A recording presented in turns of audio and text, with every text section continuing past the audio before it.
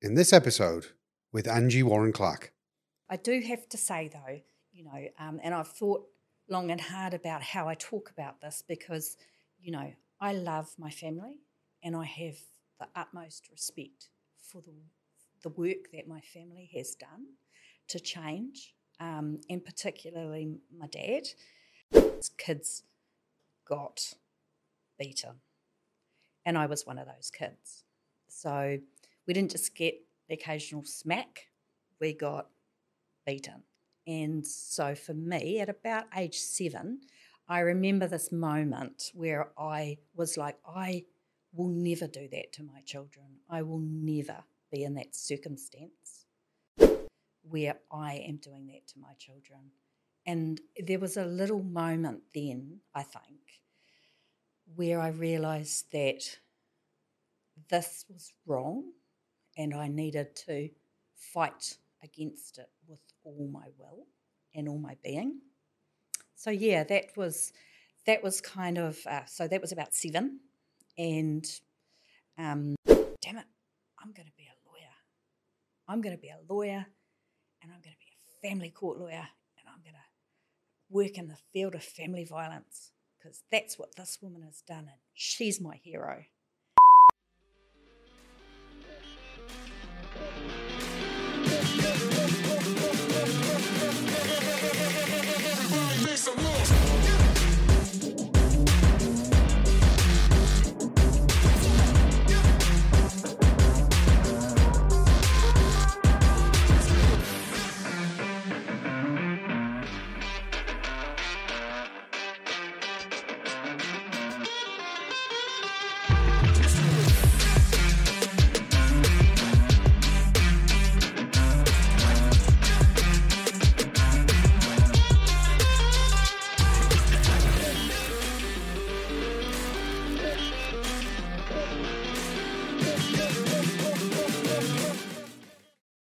So, Angie, thank you for being here today. Appreciate you taking time out from your busy schedule to be interviewed.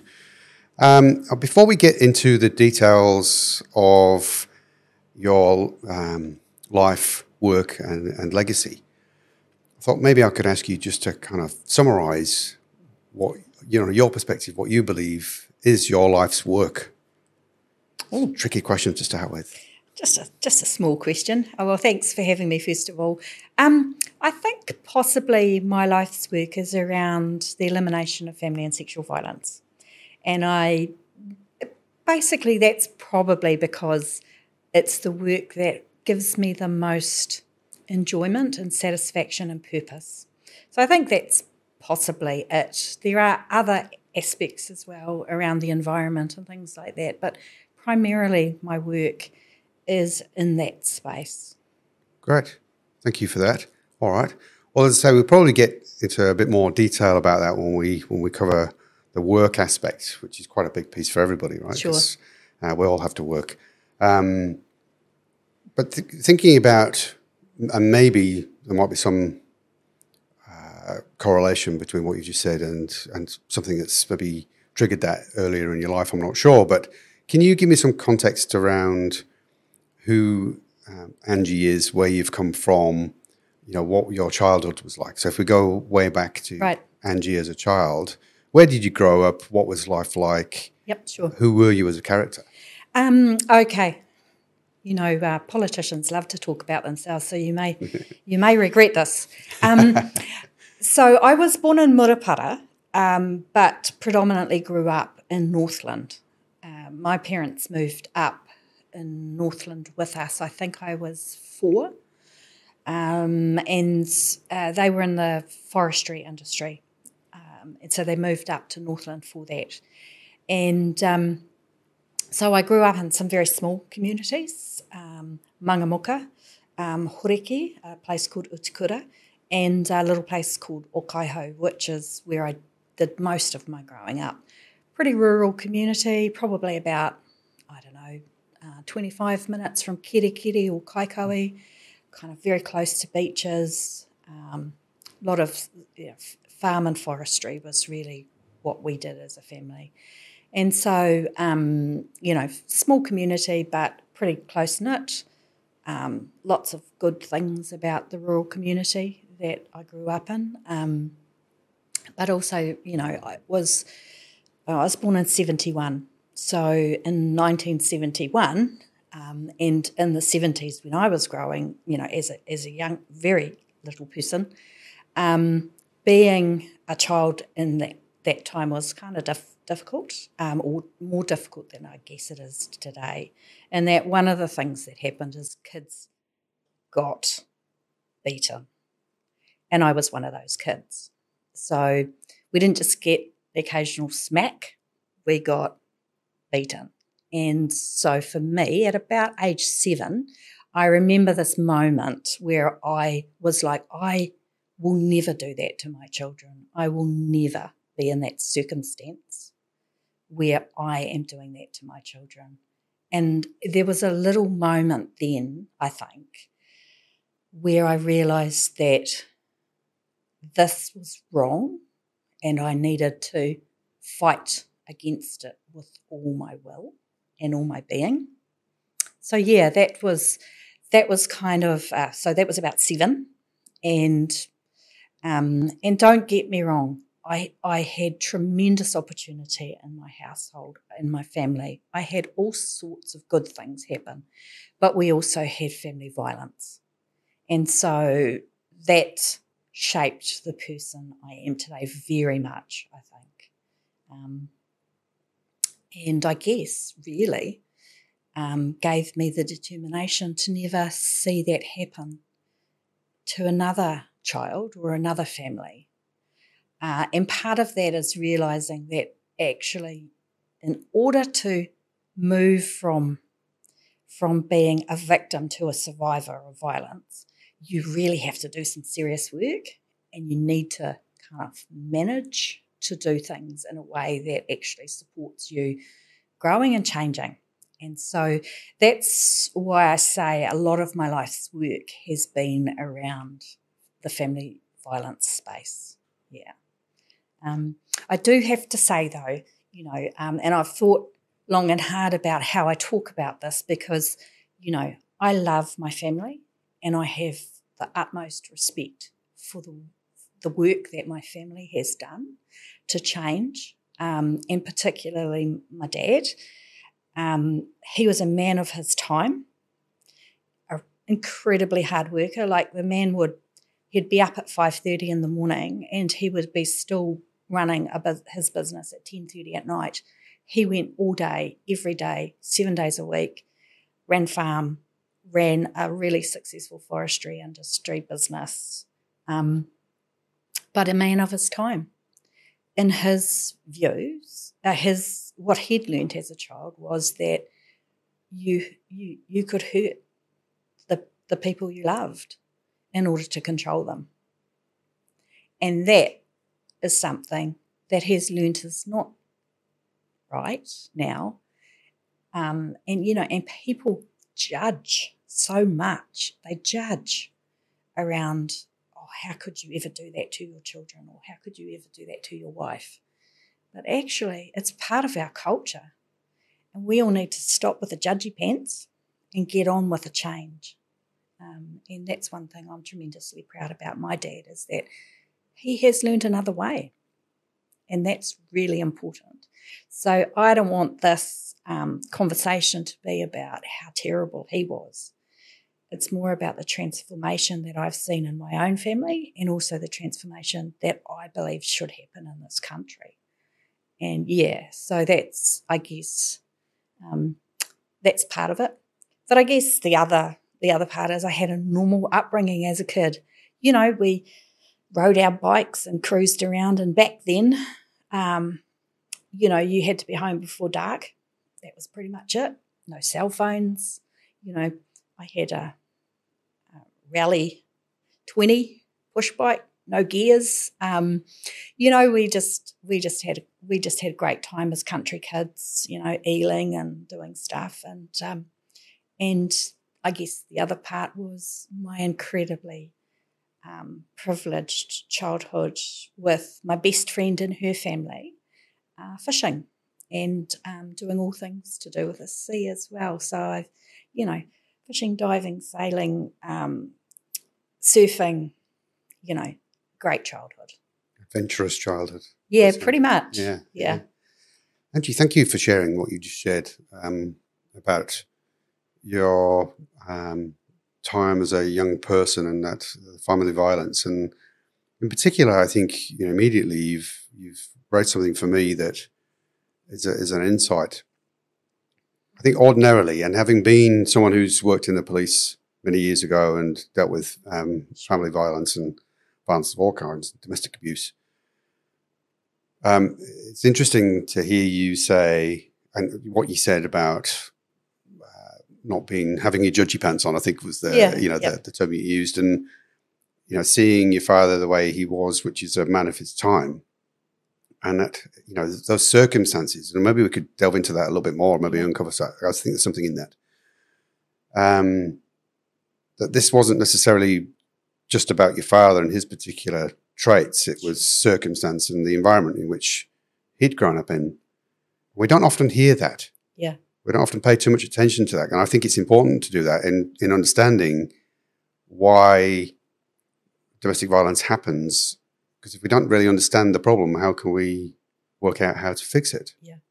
It ends up being quite sort of surface level and dealing with symptoms as opposed to dealing with the proper root cause. So are you able to maybe expand on what your thoughts are? Maybe, you've had conversations with your father and with your parents and other family members about why it was like that at that time. Yeah, I think, well, generally, if I can sort of expand it out a bit, so beliefs and values in this country around the role of women and children and men, it is a huge area that we need to sort of unpack.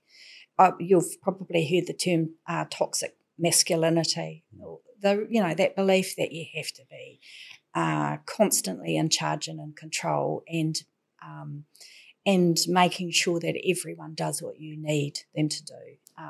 Ultimately, it's a very empty existence. And I know certainly for my dad, he grew up in a west coast of the South Island, as did my mum. And his parents, he was one of those children that was born many years after his three siblings. So he was born late in life for his mum. And they were very, very hardworking people, but they were also they spent a majority of their time. Their role was to basically run pubs, so they were publicans. So it was quite a tough, west coast of the South Island, pretty tough environment. A lot of drinking, a lot of kind of. I guess really quite addictive behaviours and abusive behaviours. Don't get me wrong, my nana and granddad really salt of the earth, but literally a really tough environment to bring a kid up in. And I think he was pretty much dragged up a lot of the time. And that's, how do you learn to be a good parent when your parents are absent? And I think that's one of the things that I've come to realise, that despite my dad not having a constant in his life to help raise him, he did his very best for us, and he was certainly a constant in our lives. He was always there for us.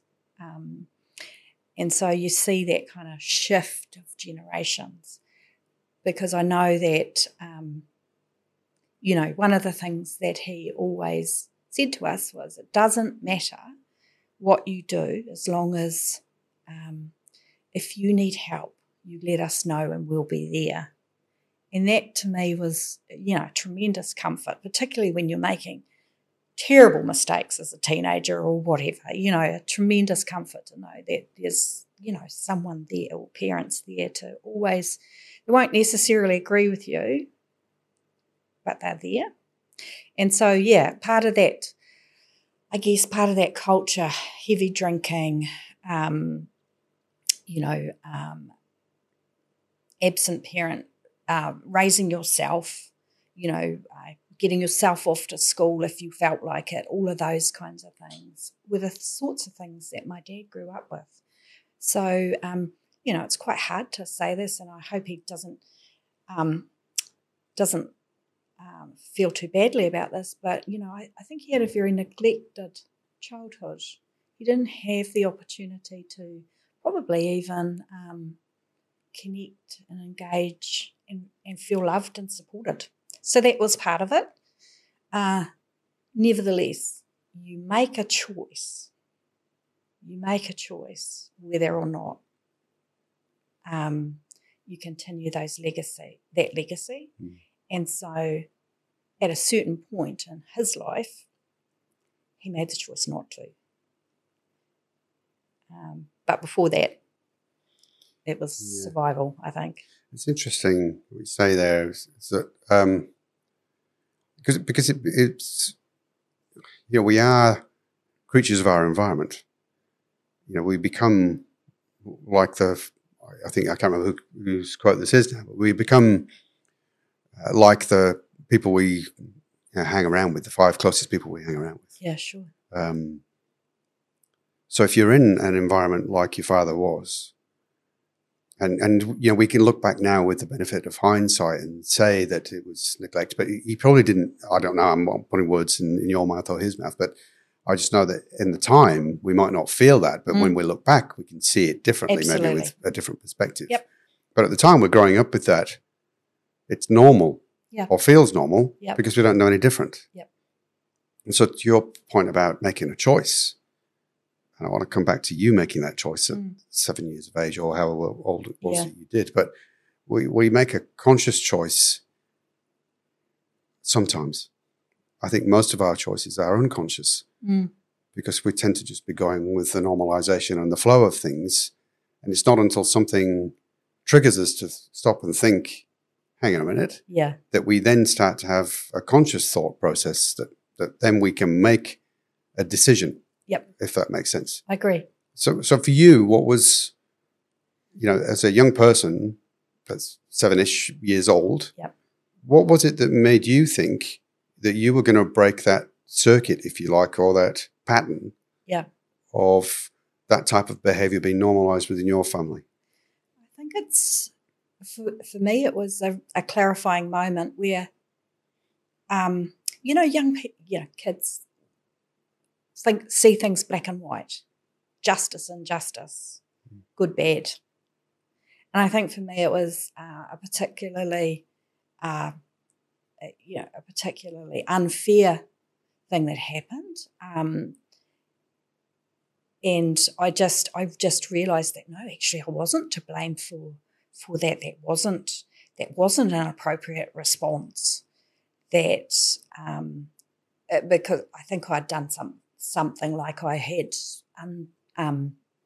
back then, gosh, sounds so old. Back then, if poppies, and the poppies weren't the flat ones like we have now, they were literally a cupped poppy, and it was sort of made with sort of some kind of wire or something, and they were held together. And I unpicked it, pulled it to pieces. And I remember getting beaten for that because I was disrespecting the Anzacs. I was like, in my head, I suddenly realised actually that was a disproportionate response to something that had happened, and it was there right then. It was like, actually, this is completely unfair. I didn't realise that my actions would be taken in that way. And I could have been explained to that actually that's the perspective that Dad had. But no, instead I was punished for it was completely out of proportion. So I just remember thinking to myself that I would never treat my children like this. Now, I know that many children think that. And I know that, as children, we learn how to essentially live with these things. And so I think what happened essentially then was that my trick had to be to continue to believe that. And that was the hardest part of it, because you need to continue to believe that actually you're not at fault, you're not to blame. It is not about you. And at 7, that may be a bit clearer. When you're 14 and you're doing bad stuff, getting in trouble, it's maybe easier to blame yourself for the consequences of that. And then as a young woman, learning to break those cycles of behaviour is really important as well. So, you actually see what you model what you see around you. So who do you choose to be like? Do you choose to be like the victim? Do you choose to be like the perpetrator? Which choice do you go? And in fact, what you really need to do is go down the third track, which is just actually, it's not about violence. It's about living in respectful relationships. So it's about learning how to do something differently from what you've always known, which is an interesting little space to be in, I guess. Yeah, it is. I'm keen, if you're happy to explore a little bit further. You clearly remember that particular incident with the poppy. Yep. How did you feel at that time?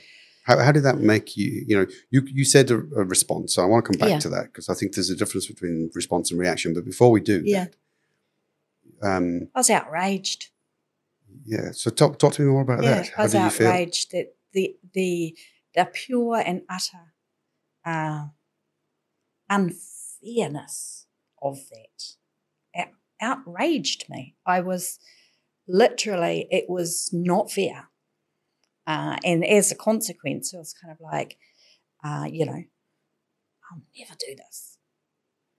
But I remember it was almost like I swore an oath to myself or something, because the moment became very crystallised and clear for me, and I've never forgotten it.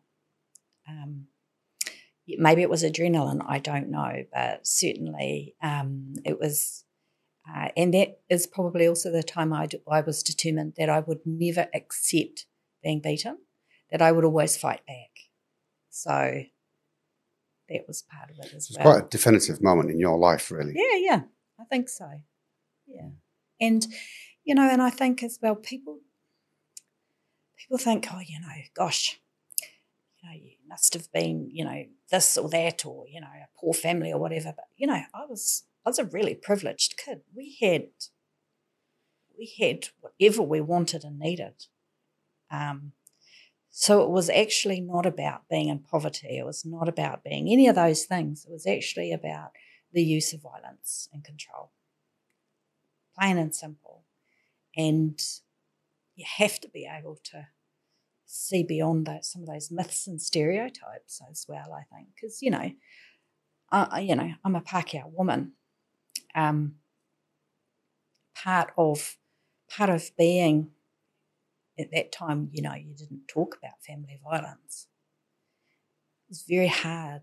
I had no one to talk to. It was very hard to be able to be believed if I was to say anything, because I didn't look like the victim. I wasn't all of those things that we learn in our myths as well. So I thought that I was on my own to fight this. Yeah. And how did that feel?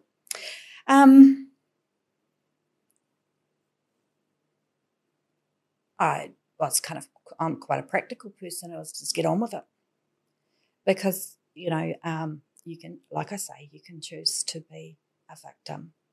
You can choose to be a survivor. I wasn't going down without a fight. Yeah.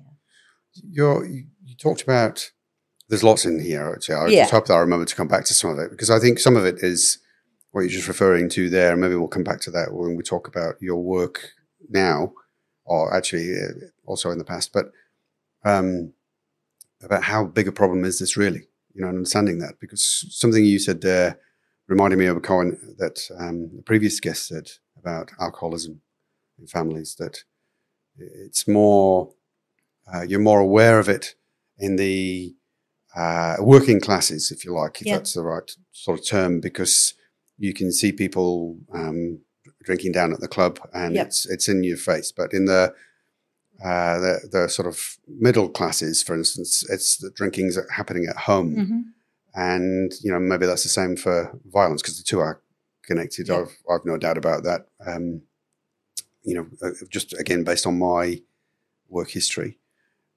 So what we don't see, we don't know about, and therefore that's what shapes our thinking about what family violence is and where it sits within society. So it's a really complex, if it was simple, it would be solved, right? It's a really complex set of circumstances. So family violence isn't caused by alcoholism. It's exacerbated by alcoholism. But you'll have many, many people who are victims of violence or living lives of quiet desperation where alcohol isn't a factor and violence is still present. It's easier when you're being disorderly in public to see violence. It's easier when there's a big party on and, someone is violent for the police to be called, those kinds of things. So that is the case, that it always looks like violence and alcohol. I mean, certainly at Refuge we experienced, there was always an uptick rugby season and violence, always an uptick, particularly if the All Blacks lost. You would know it well yourself as having been a police officer. It's one of those things that happens. But alcoholism, it's like this. If you are going to be violent, if you're a nasty drunk, if you're a violent drunk, then you don't drink. That's the choice you make. You just don't drink. And so that's the difference. If people consider that it's okay when they drink, that what does that ad say? Their other mates come out. People think that that's okay. Then actually they are part of and perpetuating abuse and blaming the alcohol, when really they're a violent person who was also violent when they're drunk. Okay. Yeah, that's a good point. Yeah, that's a good point. Can I go back, Angie, to your father? And I think, again, I'm very cautious and careful not to be judgmental, but there's opportunities to learn from here. And it sounds like your family's learned, you've learned, your family's learned from it. So hopefully you can share some of that learning as well. In respect of your father, his reaction, you call it response. For me, what you said around explaining why it was disrespectful to pick apart a poppy, that would be a response. A reaction is a little bit more chemical reaction. Less thinking goes into it. It's an automatic response. And we kind of, and if you've got a violent kind of propensity, then you'll lash out. Yeah. So that reaction, have you talked about that particular incident with your father as an example of why he would react that way and what was going on for your dad? I don't think I have. Not that particular one. I have talked about other instances. I do refute that he's out of control in those sort of circumstances. He wasn't. You make a choice, and I know I keep saying this, but literally you yourself would have experienced a time where you're like, man, I'm just gonna, and then you've gone, took a breath or whatever it is, and just talked yourself down. And that's the skill that I think a lot of men in particular need to have, because it's not okay to just do that stuff. And so I think, I think it is really, it's about, you see, the reason you might have stopped using violence or done something impulsive is because you thought of the consequences of doing that. The beliefs and values of the violent man are that they have a right to, because that is how they control their family or their workmates or whoever. That's what they do. And so, it's those beliefs and values that actually literally say, it's okay to do this because I'm in charge. This is I need to keep control of this person, and I will hurt them because I've lost control of how they're doing something or thinking or whatever. So really simply for me, family violence is sort of, it's broader than just a physical attack as well. So it's stopping someone from doing something, making them do something, or punishing them. So it's 3 parts to that. So it can be, financial abuse as well as it could be, psychological abuse. And I think that's all part of it as well.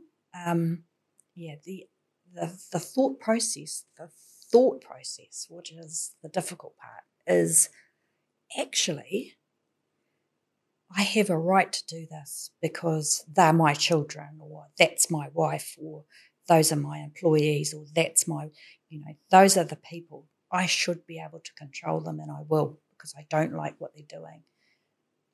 So, yeah. Do you think in that moment, though, when there's a reaction happens, that there is actually a thought process that we can measure? Like and I'm thinking about the sort of, if it's a pattern, it's behavior, it's a belief, it's in there, then you are literally reacting to an outside stimulus, which is, say, for instance, Angie picking a poppy apart and being disrespectful. Yeah. That's why I kind of make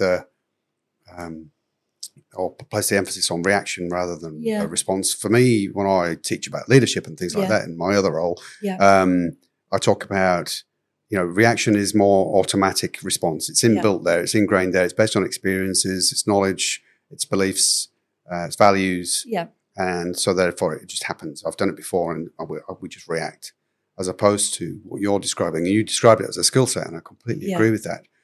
It's a skill to be able to stop, pause, create a space between that stimulus and response, and think about the stimulus. Think about that child picking apart a poppy. Yeah. Is she aware that that's disrespectful? And then making those considered choices. Yep. That's how I see it. And maybe I'm wrong, and I'm happy for you to tell me that I am. But I kind of see a difference between the two, and I just wonder, how do we get people who've got a propensity for violence as part of their normal kind of mode of operating, their modus operandi? How do we kind of change and provide that skill set so that they can provide a space between stimulus and response, and then think differently and thus act differently? So there has been a huge body of work about changing perpetrator behaviour. It's a huge body of work, and essentially it's about, first of all, accepting that the response is not appropriate. So actually acknowledging. So we say there's the system, it's called minimising, denying and blaming. Oh, I just did that because, it was disrespectful. I did it because she pulled that poppy apart. It's disrespectful. So it's the minimising, denying and blaming keeps a person from actually accepting that their response isn't appropriate. And, that's a very simple example of, a proportionate response would have been, put that down, what's going on, not being punched in the face. So, that's the difference. And I think that's quite clearly, when you talk about how people are respond to these things. Somewhere in the thought process, it was appropriate to do that, and why. And that's the trick of our men in this country learning not to behave in that way. That's So what's going to change, Angie, before they start to learn? So as an example, this is not about me, but I'm kind of relating this to all sorts of different things, which is interesting for me. So. And, the purpose of this podcast is for me to learn. I'll be honest with you. So I'm enjoying this. It's good. So, It's very hard. I do quite a bit of coaching, but it's very hard to coach someone who doesn't want to be coached. Yes. So how does a man who doesn't think that violence is wrong learn to behave differently? You know, and again, there's a lot of work done around this. And one of the places, so you look at empathy and where children and babies learn empathy. So that first 1,000 days is so important. And again, I go back to my dad. You know, he was brought up in a space that he probably didn't have that from his mum and dad. He probably only had it from his siblings, and they did their best. So it's about, first of all, trying to stop the cycle. So not actually being in that space in the first place. But often men who are incredibly violent, they will go back, like I have, into a time where they knew that it was wrong as a child when it was happening to them, and how they swore that they would never do that to their families, or they were afraid, so it's connecting them back to the child and wanting them to, and them wanting to then never go back there again.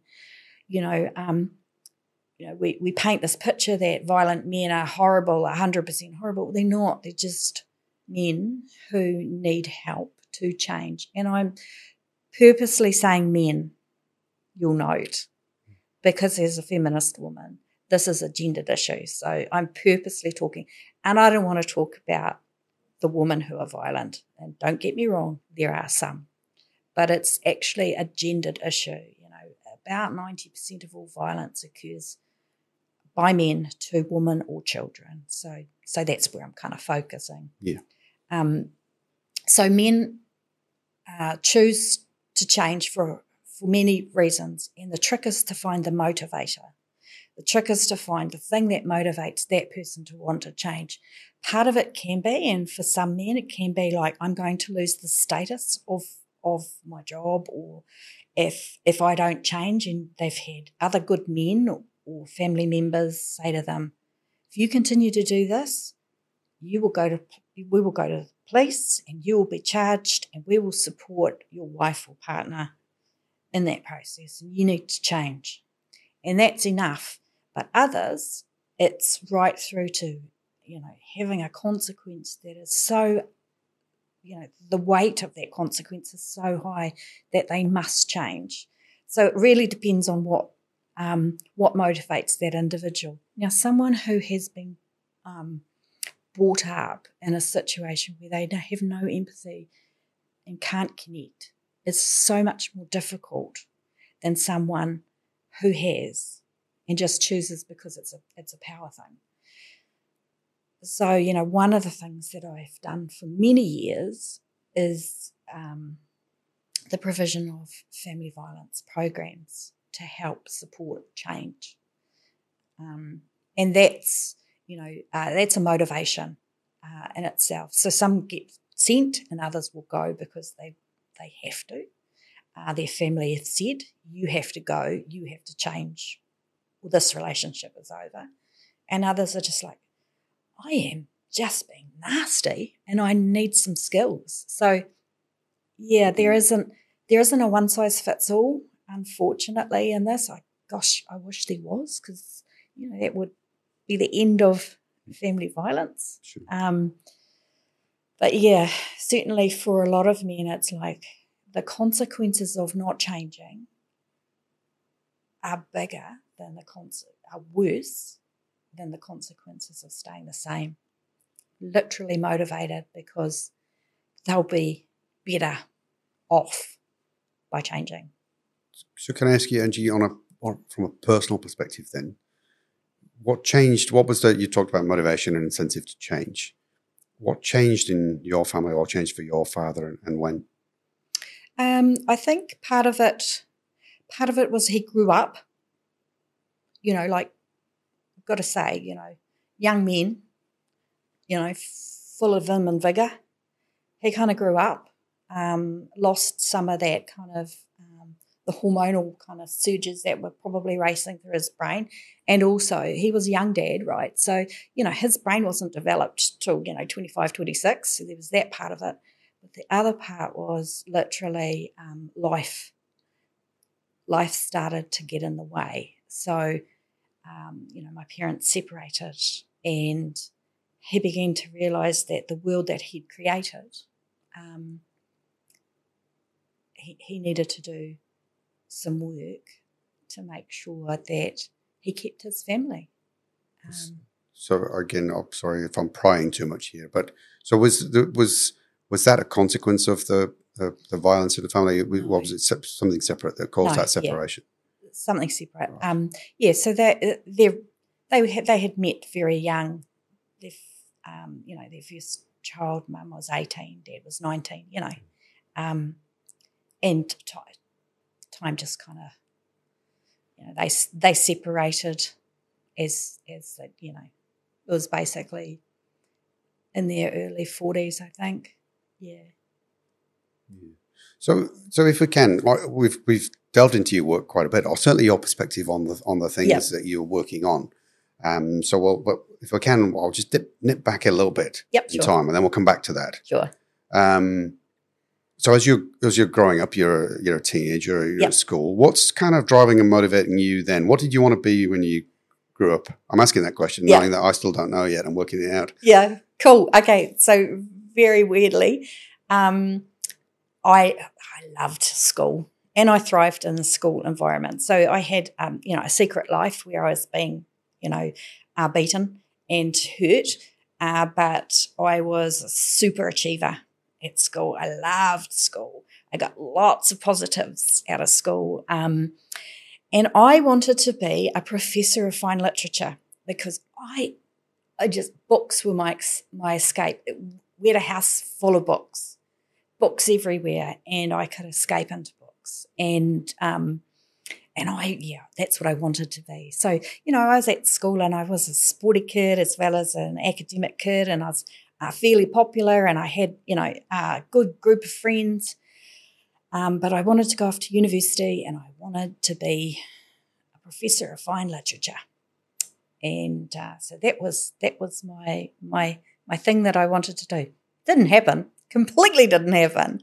But I was really passionate because there was something about the escapism, I think, of books and literature and the written word that I just loved. What kind of literature was it? When you say escapism, are you disappearing off into other stories and to get away? Is that anything? Okay. Anything and everything. One of the things that we, like I said, I had a pretty privileged childhood. We just had, books, anything and whatever we wanted. In terms of, and my dad was a reader, and we would, we had books all over the house, and we had, back in the day, you'd have those book clubs you'd belong to, and you'd get all of these cool books sent in and things like that. So we had that happening all the time. And so there wasn't a topic I wasn't interested in. I had a really curious mind, and I was kind of just ate that stuff up. Yeah, just loved it. Yeah. So you didn't pursue that. What did you pursue?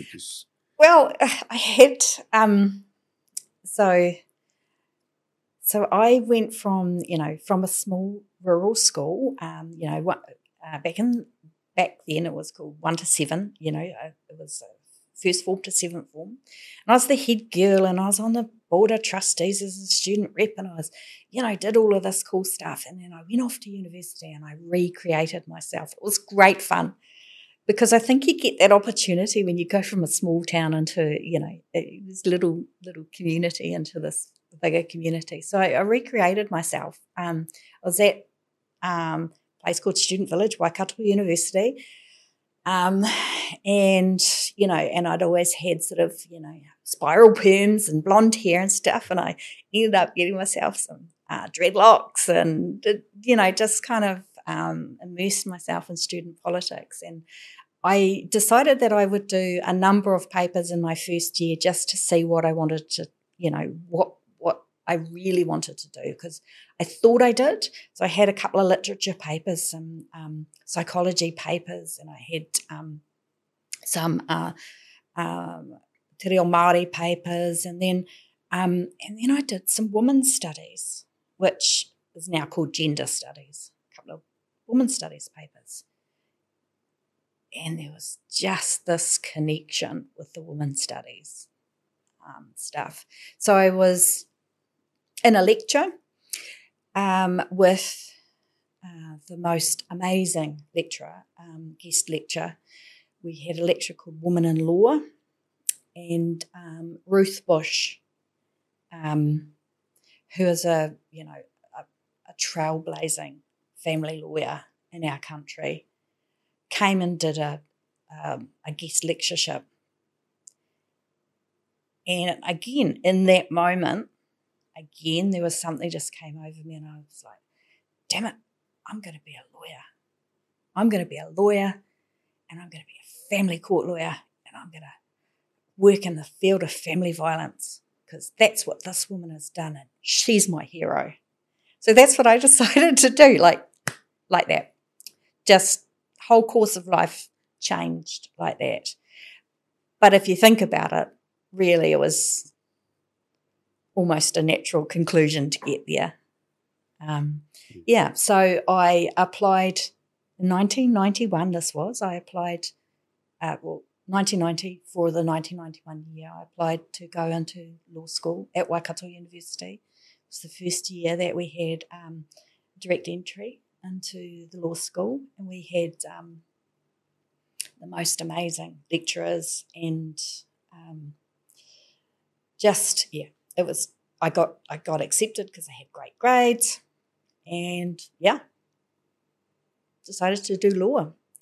But then, because I'm a Gemini, I decided that I'd also do another degree as well at the same time. So I decided to do a degree in women's studies and New Zealand studies. So that's the sort of New Zealand studies are the study that you do about the history of this country without enough te reo Māori to do a BA in Māori.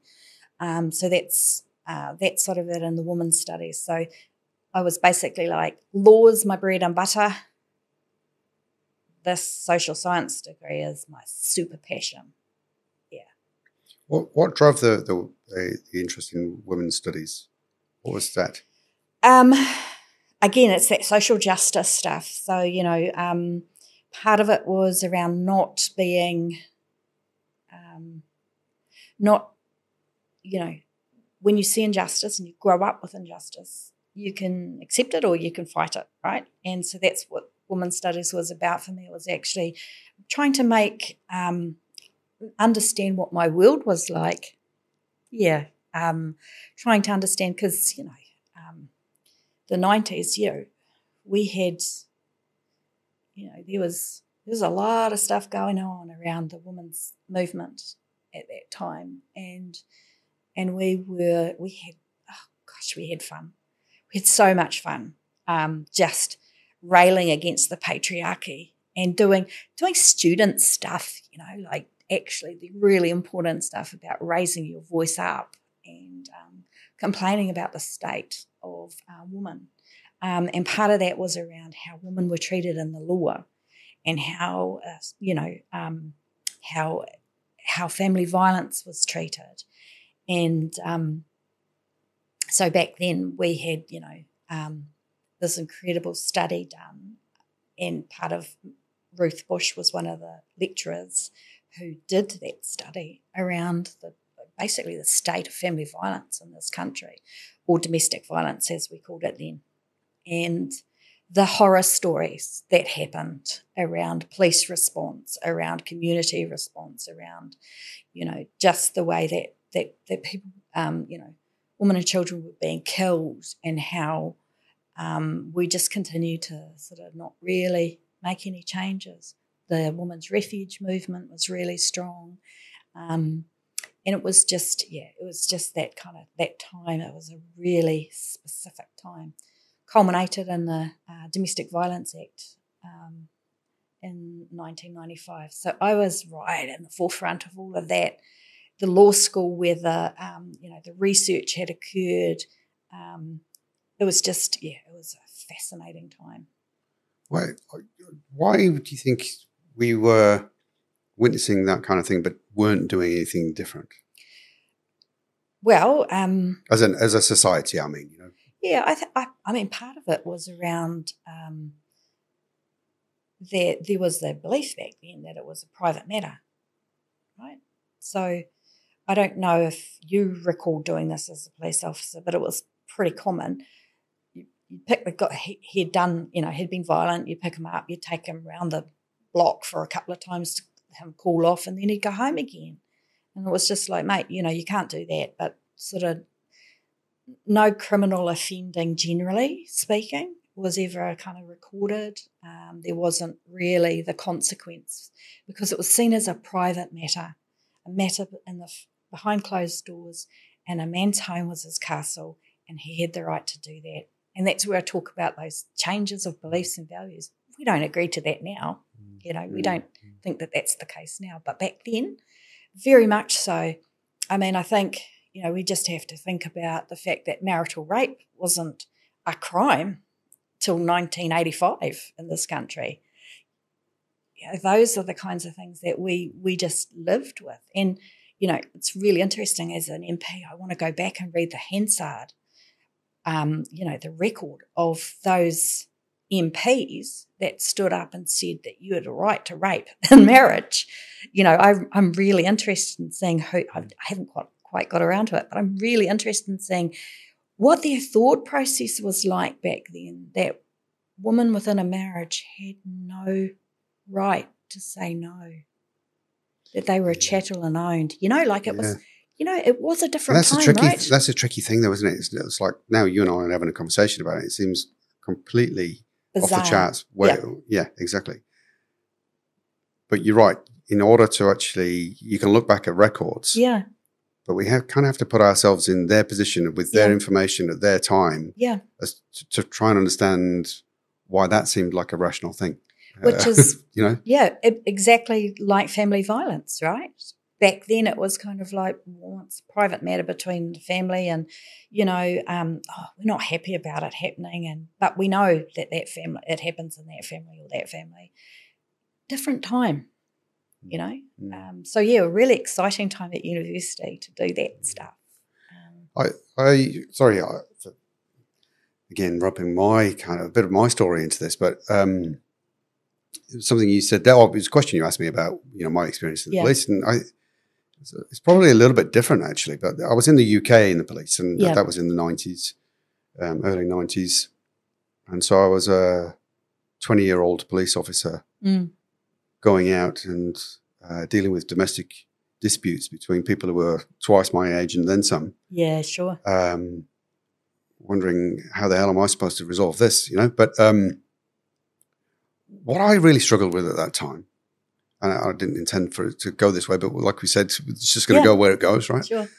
And it's a question that I've thought about a lot since. But what I really struggled with at that time was you were right earlier, primarily the man, out of the situation.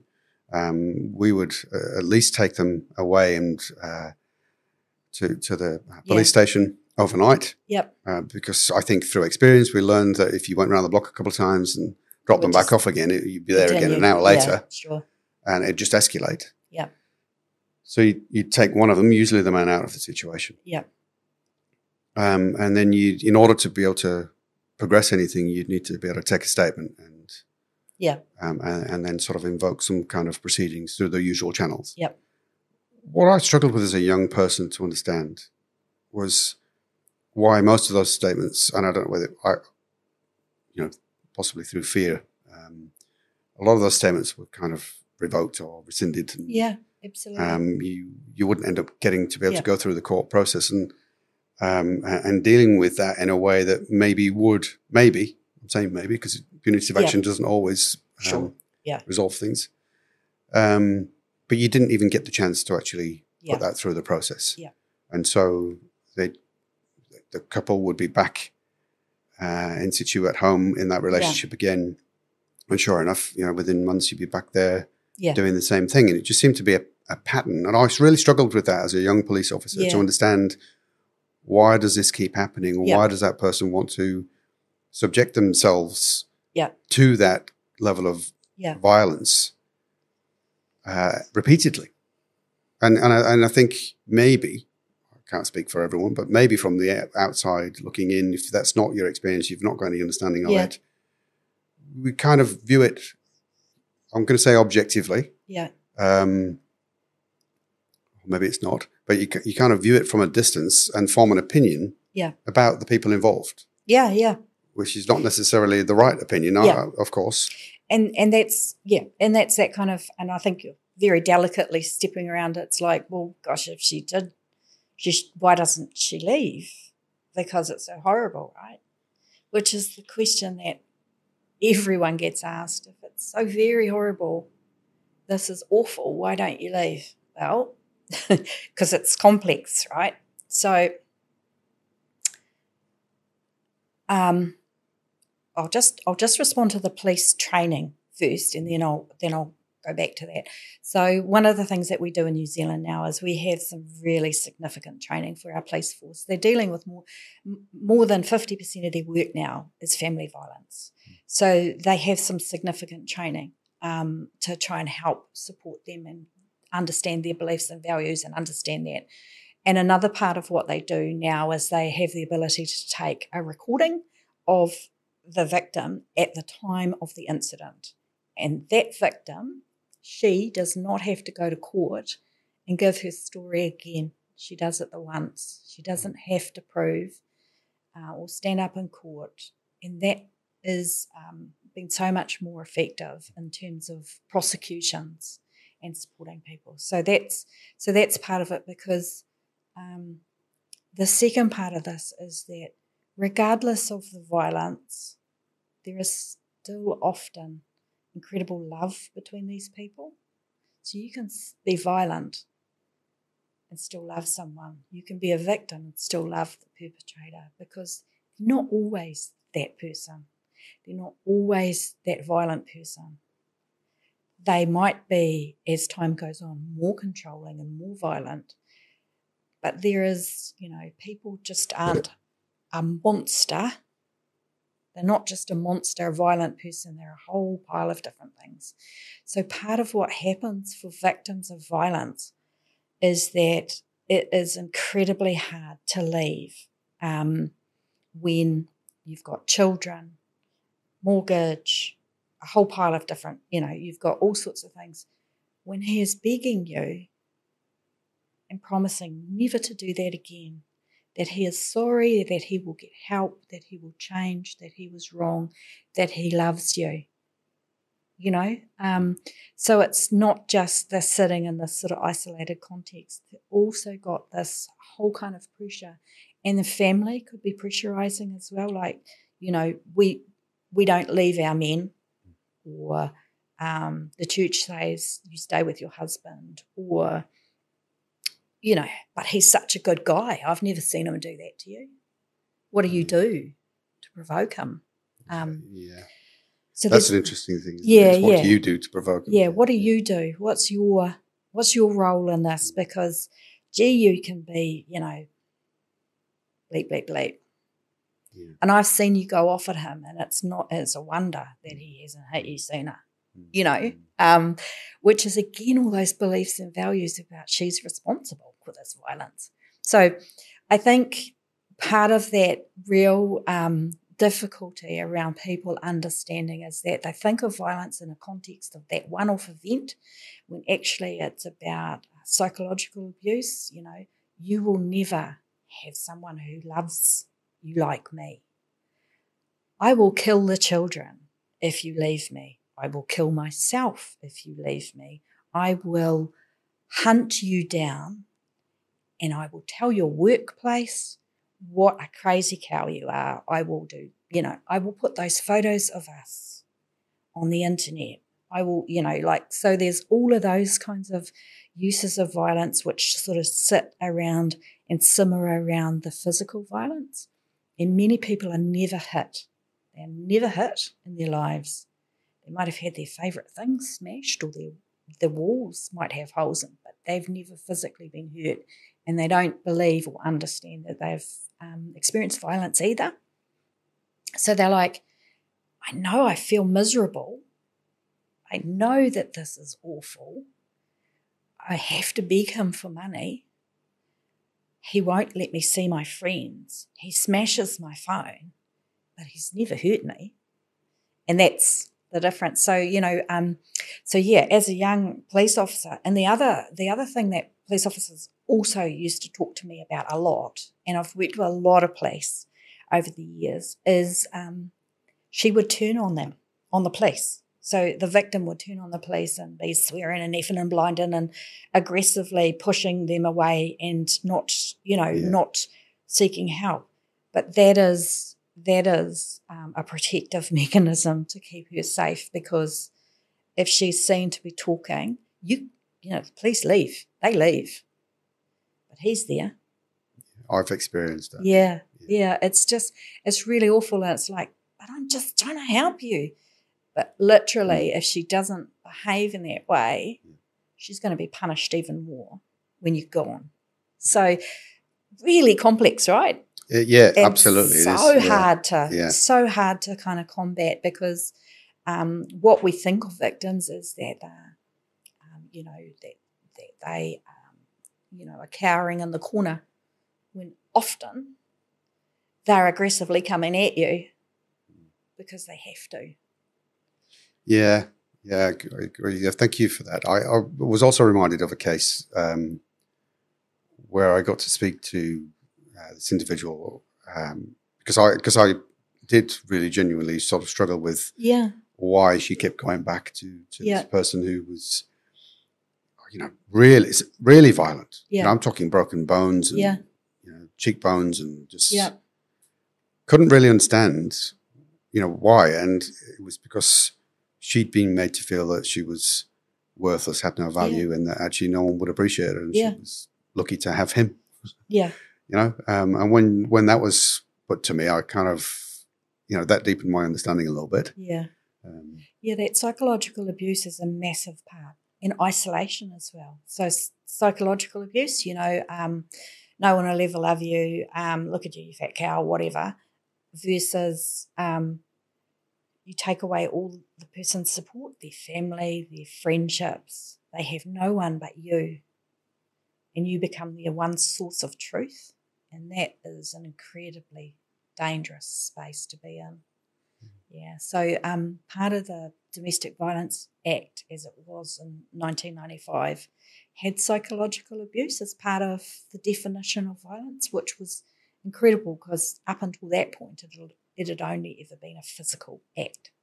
Yeah, so it was a good broadening. But people still don't understand that now, even now. So I'm conscious of the fact that I think we're jumping all over the place. We are, yeah. But I think for me it makes sense because we're talking about this, your life's work. Yeah. Which is good, and we're threading it through. So we'll keep going as we are, I think, if that's all right with you. Yeah, sure. We kind of got deep very quick, didn't we? Yeah, we did. But I think where I want to go to next, and again, it's sort of jumping back a little bit to come forward. Sure. You didn't go through with becoming a lawyer. You studied law, yes. am I right? Yes. But you didn't actually end up practicing Right, law. yes. So can you talk to us a little bit more about the choices back then around that and the direction and where to next? So I guess quite an important aspect was I had a partner and we chose to have a child, and then I realised he's a good friend of mine now, but back then we weren't good for each other. Wasn't a good relationship. And so we separated, and I became a single mum as a student. And so that was quite, that was quite hard work. I was a student rep on student union as a women's rights officer. I went back to work after 2 weeks with my child. It was only 12 hours a week kind of job, but I was a student as well. And so I spent a longer time at university, the equivalent of 7 years at university, got 2 degrees, one a 4-year degree, one a 3-year degree, but did that part-time. And part of that was I was always intending to be a family law practitioner. I did want to do that, but it actually became quite difficult as a single mum to get the opportunities to do that. So you'd have an internship over Christmas holidays, for example. Well, I wasn't able to do that. I didn't have the connections with law firms or, family connections or anything to get an internship, and there wasn't sort of any kind of idea that a single parent would have any kind of break and be, and have an opportunity. It was basically, can you do it? Shivers, I can't. Right, well, you're not given that opportunity then. So I didn't get to have some of those kind of experiences in law firms that many of us at that time did. And I kind of got to the end of that my degree, and I thought I better find a job that actually can support me as a single parent. So I went into working in government roles. But then part of me did want to kind of go, actually, I do want to be a lawyer. So I went back and did my profs and became a barrister and solicitor, just to prove to myself that I could if I wanted to. Like I had the ability to do it, rather than technically wasn't able to put in the 60 plus hours a week and be in a culture which was quite toxic at the time, toxic culture, but also not at all welcoming to a single parent at the time. Right. Yeah. So I went into places that had good unionised employment that helped and supported parents, sick leave, annual leave, a salary and, a 40-hour week. So it was just practicality, really. Yeah. Yeah. So at risk of going off on like another tangent, well, it's not a tangent as such, but that scenario that you just painted there. So you're a young woman with a child. Talked about a toxic environment, but just the ability to be able to work what the expectation is of a 60-hour week. Yep. Is problematic. Yep. For women to become lawyers. Yep. Well, at that time, 50% of all graduates were women and 1% were partners. So, 1% of all women were partners. And that, so what does that tell you about equity in the law for women? I think it's probably significantly shifted now, but we have seen some interesting information about the toxic nature of some of our bigger law firms, for example. But, there wasn't, I'd gone through university and knew it for exactly what it was, but I still had a child to take care of, and I had to make the choice that I made. And actually, when I went into those jobs, they were better paid than new graduate lawyers were paid, because basically you got paid really poorly for the joy of all the, you basically put some money in the bank for that firm so that they would take you on longer term. But how did you feel if that was your passion, and obviously as a young woman, as a student, I've forgotten the lecturer's name now, Ruth Bush. Yeah. It inspired you. Yeah. And you could see a pathway for yourself, but you couldn't take it. How did that feel? Look, I think I've said to you, I'm pretty practical. It was kind of like,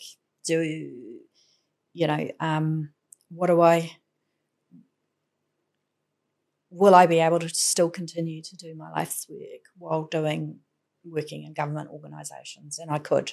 So every time I worked in, work and income, I worked in ACC, and then in in Justice, in Ministry of Justice, every time I worked in that role, I would pivot my work to focus on working in the area of family and sexual violence elimination. So I was able to do that. So that's one of the great things about, I think, working in a large organisation. If you put your hand up for something that a lot of people find uncomfortable, you'll get the opportunities. And at that time, it was still pretty uncomfortable for a lot of people to think about family violence.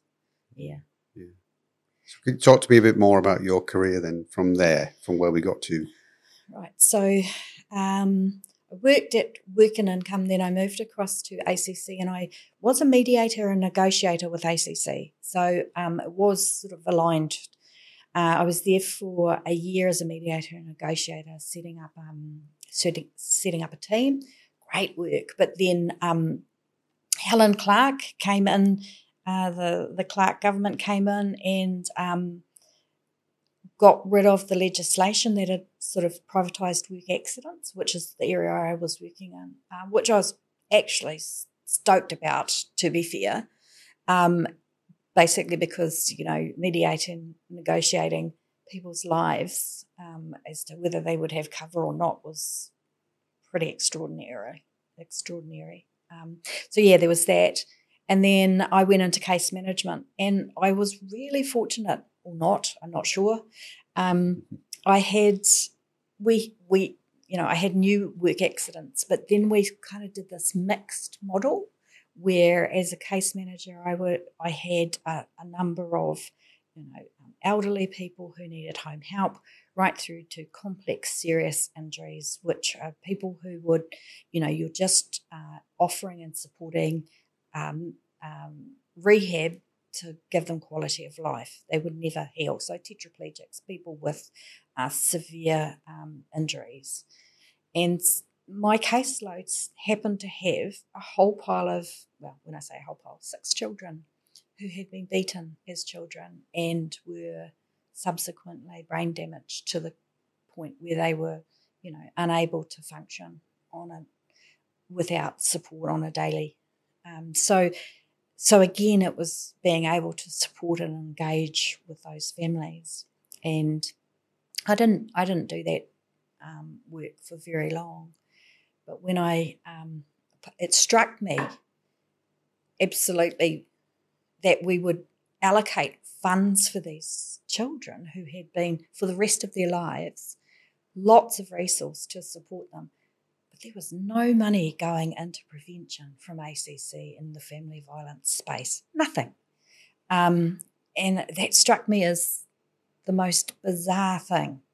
So when I left that job and I went to the Ministry of Justice, I was fortunate enough to start a project and dragged ACC into that project, which resulted in them starting to fund prevention.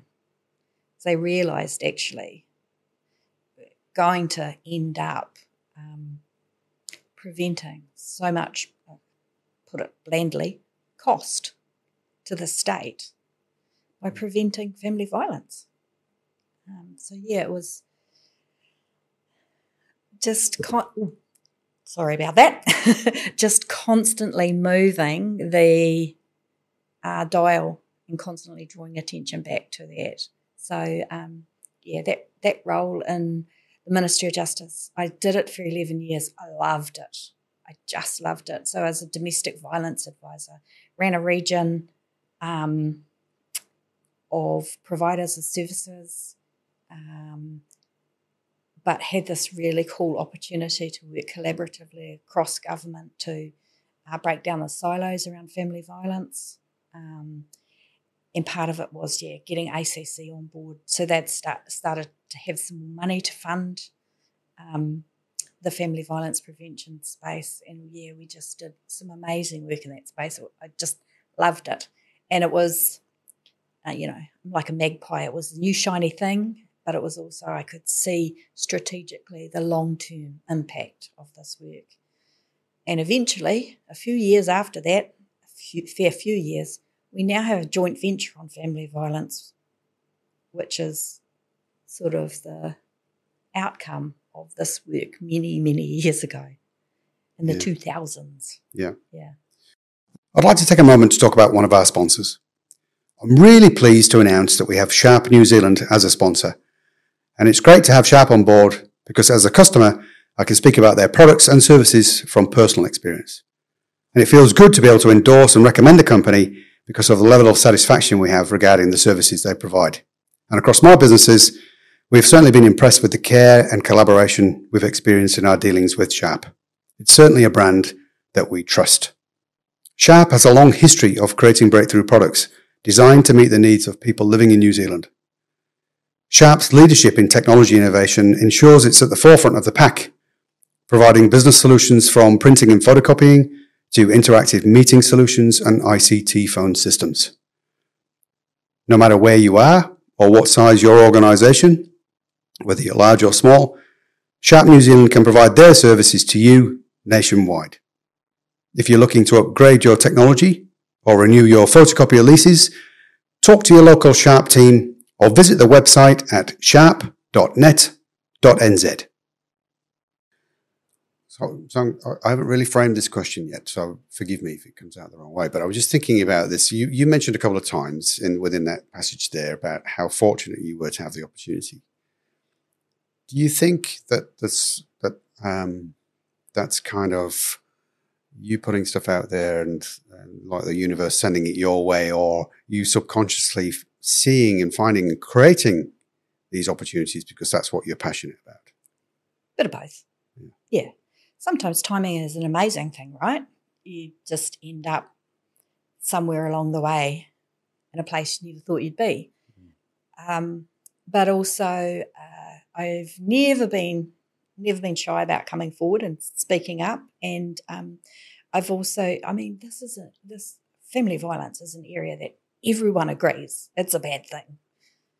So most people are like, oh, it's hard to do something, but let's do something. Even if they get it wrong, they'd rather do something than not. So I guess part of it is around seeking the opportunities and pretty driven. I've been pretty driven in this space for a long time.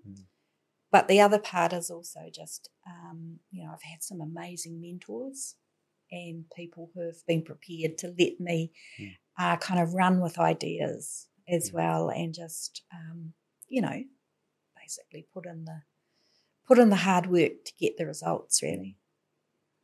So when was the Women's Refuge? Was that kind of after the Justice Department? Yep. Yeah. So I had it was 11 years and the job had shifted tremendously and there were lots of opportunities, but it had kind of got to the point where I'd been there a long time and the things that I wanted to be able to do, I wasn't able to do. I was working for, Ministry of Justice. You would understand, having been in the police force, you couldn't speak out against policies you didn't agree with or things that you didn't think were going well. And it just kind of got to the point where I thought, no, my time here is done. And so I started looking around, and Tauranga Women's Refuge had been one of the organisations who I'd worked with for those 11 years. I knew it was a really sound organisation, and I had a good working relationship with them. And the job just appeared. And I thought, oh, I'll give that a crack. So I applied and I was fortunate enough to get the job. And, I had all of that experience and background, but I'd never worked in an NGO except as a volunteer. So, so being a manager of a service, it was like my dream job, but also terrifying. Yeah. And so how did, on a personal level, that's, I suppose, shifting a little bit away from, a higher level kind of trying to make things happen within the community in the roles that you've had to actually physically being hands-on, directly helping or directly witnessing as well. What was the growth for you in that? So part of it was around, I had these really deep and enriching conversations for like 11 years with different service providers about the actual change they were making. And really, in the Ministry of Justice, I was facilitating that process, but I wasn't able to,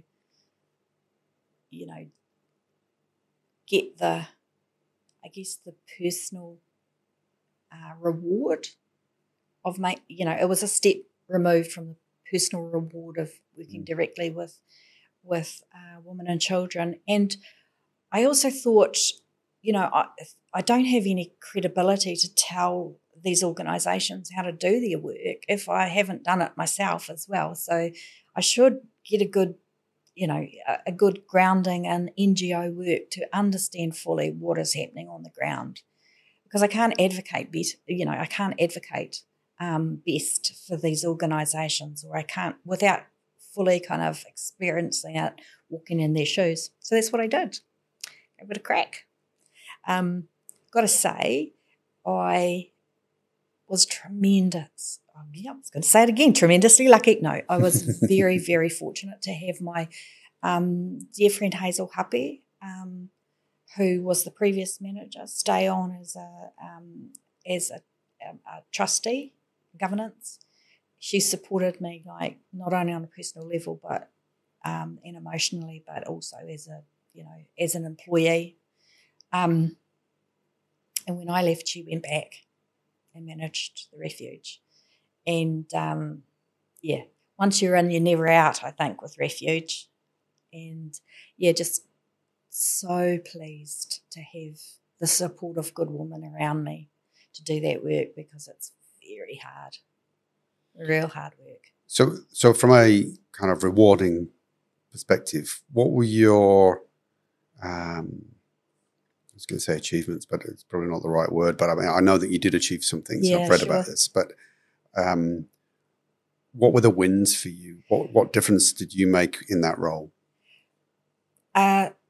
Lots of different things in different spaces. But I guess for me, it was also about having the freedom to actually speak the truth of because I'd come from working in government organisations where literally you're unable to kind of criticise, publicly you can't do those kinds of things. And so I had this freedom to be able to say what sucked, actually what was wrong with, and because there was a credible story to tell around the refuge and the movement of the women's refuge movement, it was incredibly freeing to be able to literally say to people, we've had 9 years without any funding increases. Our workload has increased fourfold. The government funds us $21.25 an hour, and I have 14 staff to pay out of $21.25 an hour. On what level is this okay? And it just wasn't. There was no justification and no ability for to be clapped back at. It was literally, we're expecting you to fundraise to do the work that we contract you for. And it was a great place to be. So lots and lots of opportunities, talk to media, talk to government agencies, and they all couldn't disagree. They were all, yeah, you're right. Lots of opportunities to fundraise to our community and say, literally, this is what it means for us. We finish our contracts in the first 3 months of the year from government, and the rest is fundraised by this community. Now, if you care about victims of family violence, please help. And they did. Amazing opportunities. It was So there was that side of it, the politicising side of it, the work that happens on the smell of an oily rag that, as far as I was concerned, was not good enough to actually, you literally cannot expect an issue that costs billions of dollars in the country to be managed and taken care of without funding it by expecting volunteers to work 24/7 to do this work. You know, it's like, do you want this to stop, or do you just want it to quietly go away? Do you literally want it to stop or not? So that was a huge freeing experience. The other thing was, you know, and I haven't really said it, but I had over the years done voluntary work as a non-Māori woman's facilitator in programs, family violence programs, and I'd worked, you know, a lot of the time with different people in the different roles that I had. And so for me, it was tremendously rewarding to have that moment where you see the light go on for a woman or her children, that they weren't to blame, that they weren't at fault. And once you see that light go on, they can never go back to a state of confusion. They can always hold that and then begin to journey. And so, yeah, just the most rewarding work. Do you feel that your life experience of having domestic violence within your family as a child, that's benefited you? Sounds wrong. No, but has it benefited you in the roles that you've had, particularly that role there? Absolutely. Because you've been able to be more genuine and authentic. Yep. As opposed to someone who's never experienced that firsthand and doesn't know about it, coming in and doing a theoretical kind of job. I have walked in the shoes of victims of family violence, and, you know, that does help. Mind you, 1 in 3 women have, so it's not like I'm a rare creature. But I think, you know, I was quite determined around this space. Yeah. But, yeah, I don't think of myself as a victim. I think it was an experience that I had, or experiences that I had as a young person. I'm not that victim now. I'm not in that situation now. And so I can just, you know, use that as a learning opportunity to help others. Yeah. Yeah. I know, like I said, I think I read about some of the fundraising that you've done and working with supermarkets and the likes to, you know, create or overcome the funding issue around food provision and things like that, which is a great outcome. What's changed since you were there in respect of funding? Has that changed, or is that still now an issue that actually these organisations need to fundraise within the community? Is it better? It's much better. They still need to fundraise, but billions of additional money has gone across the whole sector now. You know, I remember my first year and in Parliament, and we put $76 million straight into frontline services. So that was the beginning, and then every year subsequently we've put more money into frontline services, recognising that actually making people work for free or minimum wage just isn't going to systematically change anything. So, yeah, I felt a huge part of the voice into that over my 5 years in Parliament, just being able to speak to that. And it's been, you know, I'm just so thankful we now have a minister for the elimination of family and sexual violence, or the prevention of. That we also have just this joint venture now, which sort of sits across 10 government agencies, and those 10 government agencies, their CEs are linked in and have to respond, and they each have work programs, and we now have this you know, it's up to 30 years worth of progress plan working forward about the elimination of this stuff, which is, you know, I felt a small part of that. It's everyone knows I'm that refuge woman. But it has been really good. I haven't been up in the forefront of that work, but I have been quietly, systematically working the room, shall we say, in those spaces. And, many of my friends still continue to work in the sector at the forefront. So it's really good to be able to work between government and the NGO sector and to be talking. So that answer was great. Segue into the next kind of, I would call it chapter. I always talk about people, living a life that's a story worth retelling. So if you think about it in chapters, your kind of political career, like you said, it was started about 5 years ago, 2017. Yep. So before we get into more detail about that, which I'd love to do, what drove that? What changed that? I mean, you've talked about, and I think you labelled yourself as a political activist. Yeah. And clearly you were probably doing a good job on the outside of politics in that respect. But then you chose to get into politics. What drove that from being at the refuge to taking that leap? I guess it was a few things, but one of them was the cumulative effect of having to beg for money in the community, and something I saw that was, fundamentally it should have been funded by government agencies who were contracting us to do this work, and then when the money ran out, they would still contract us to do the work. So we would, over deliver, and there was no money for it.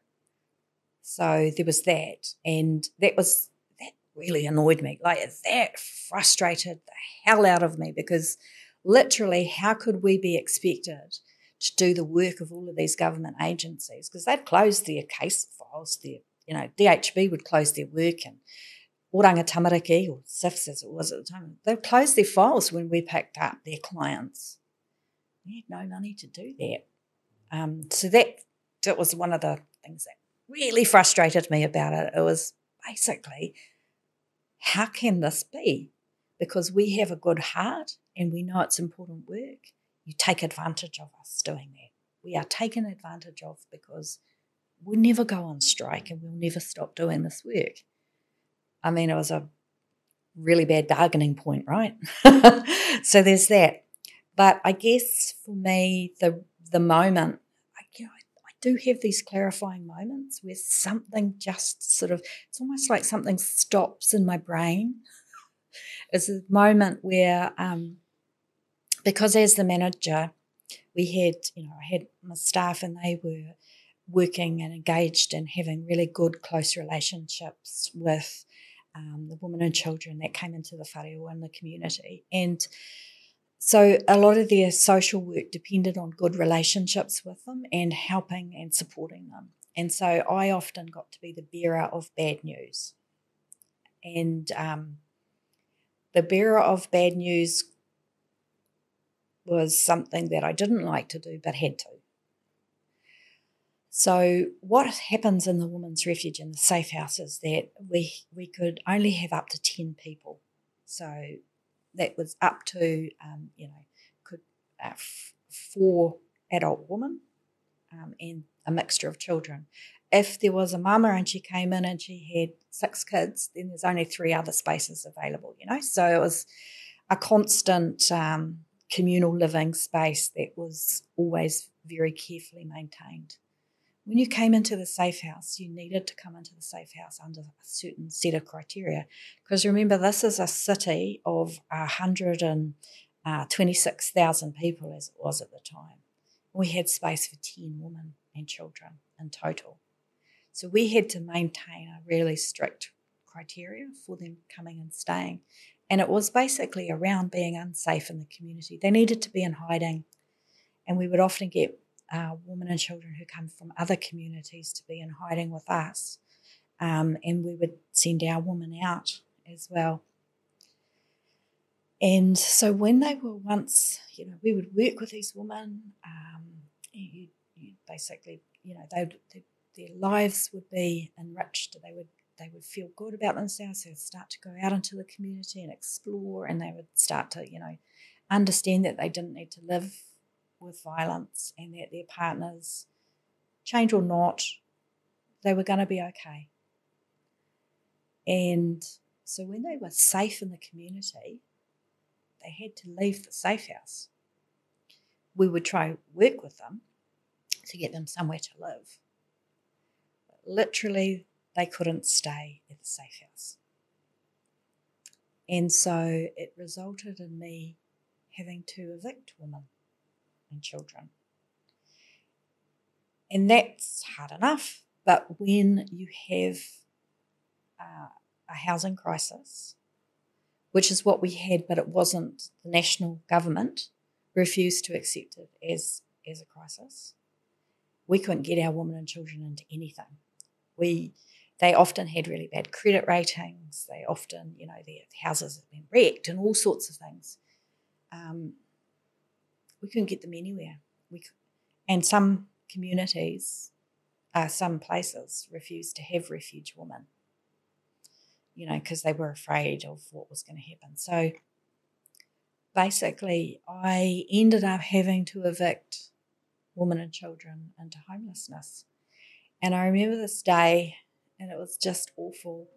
This mama, she'd been there. She was now safe in the community. She started going out, and her kids were safe. We couldn't get her anywhere, and we had other families that needed to come into the safe house, and I had to evict her, and I had to evict her into complete and utter homelessness, so that she would get far enough up the list with work and income to be able to go into a motel for a week. And that was all we could give her. And I just felt morally corrupt. Because she said to me, well, what was the point of leaving?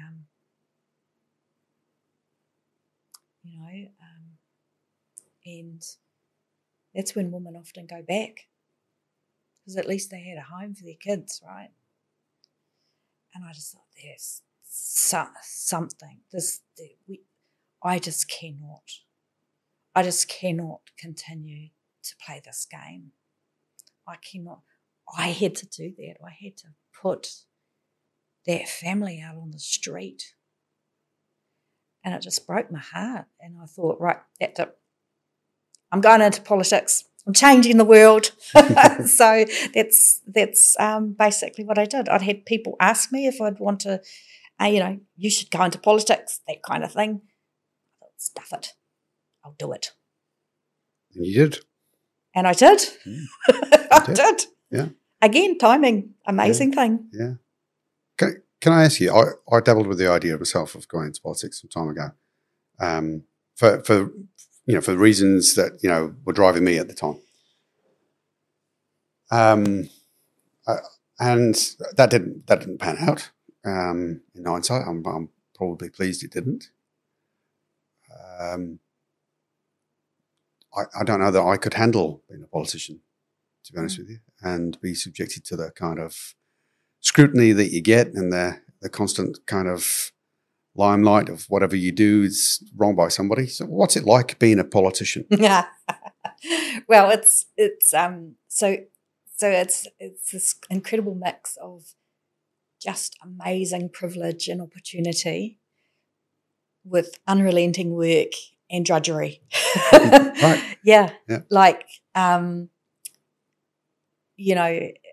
often tell people it's really funny. You'll be in the supermarket and you'll be, in the sanitary product aisle or something, and someone will be holding you the product, and someone will be up talking to you about their local issue. So you don't get, at times, it can be incredibly intrusive into, sometimes you just need some peace and quiet and calm. But at the same time, man, I've had the most amazing opportunities to do things and to change things and to have experiences, international experiences.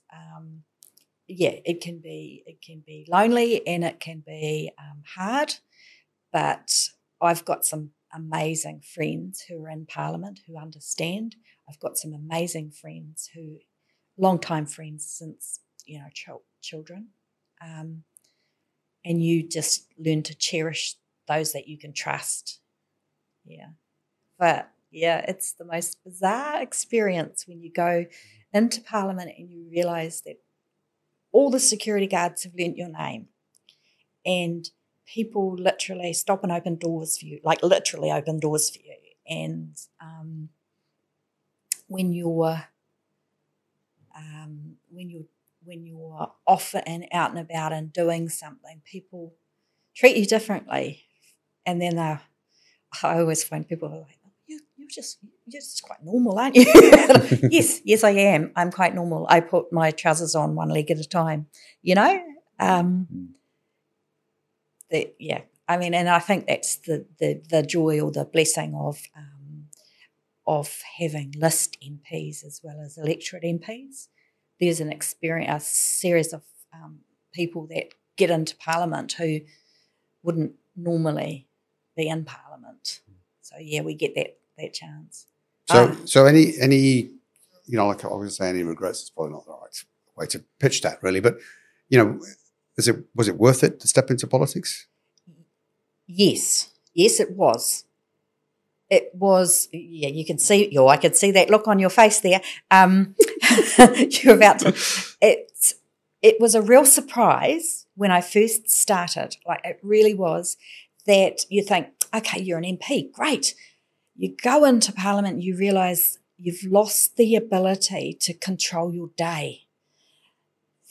And having been in an NGO, and I was used to being able to problem solve and fix things and fast paced, but I was also able to control my day.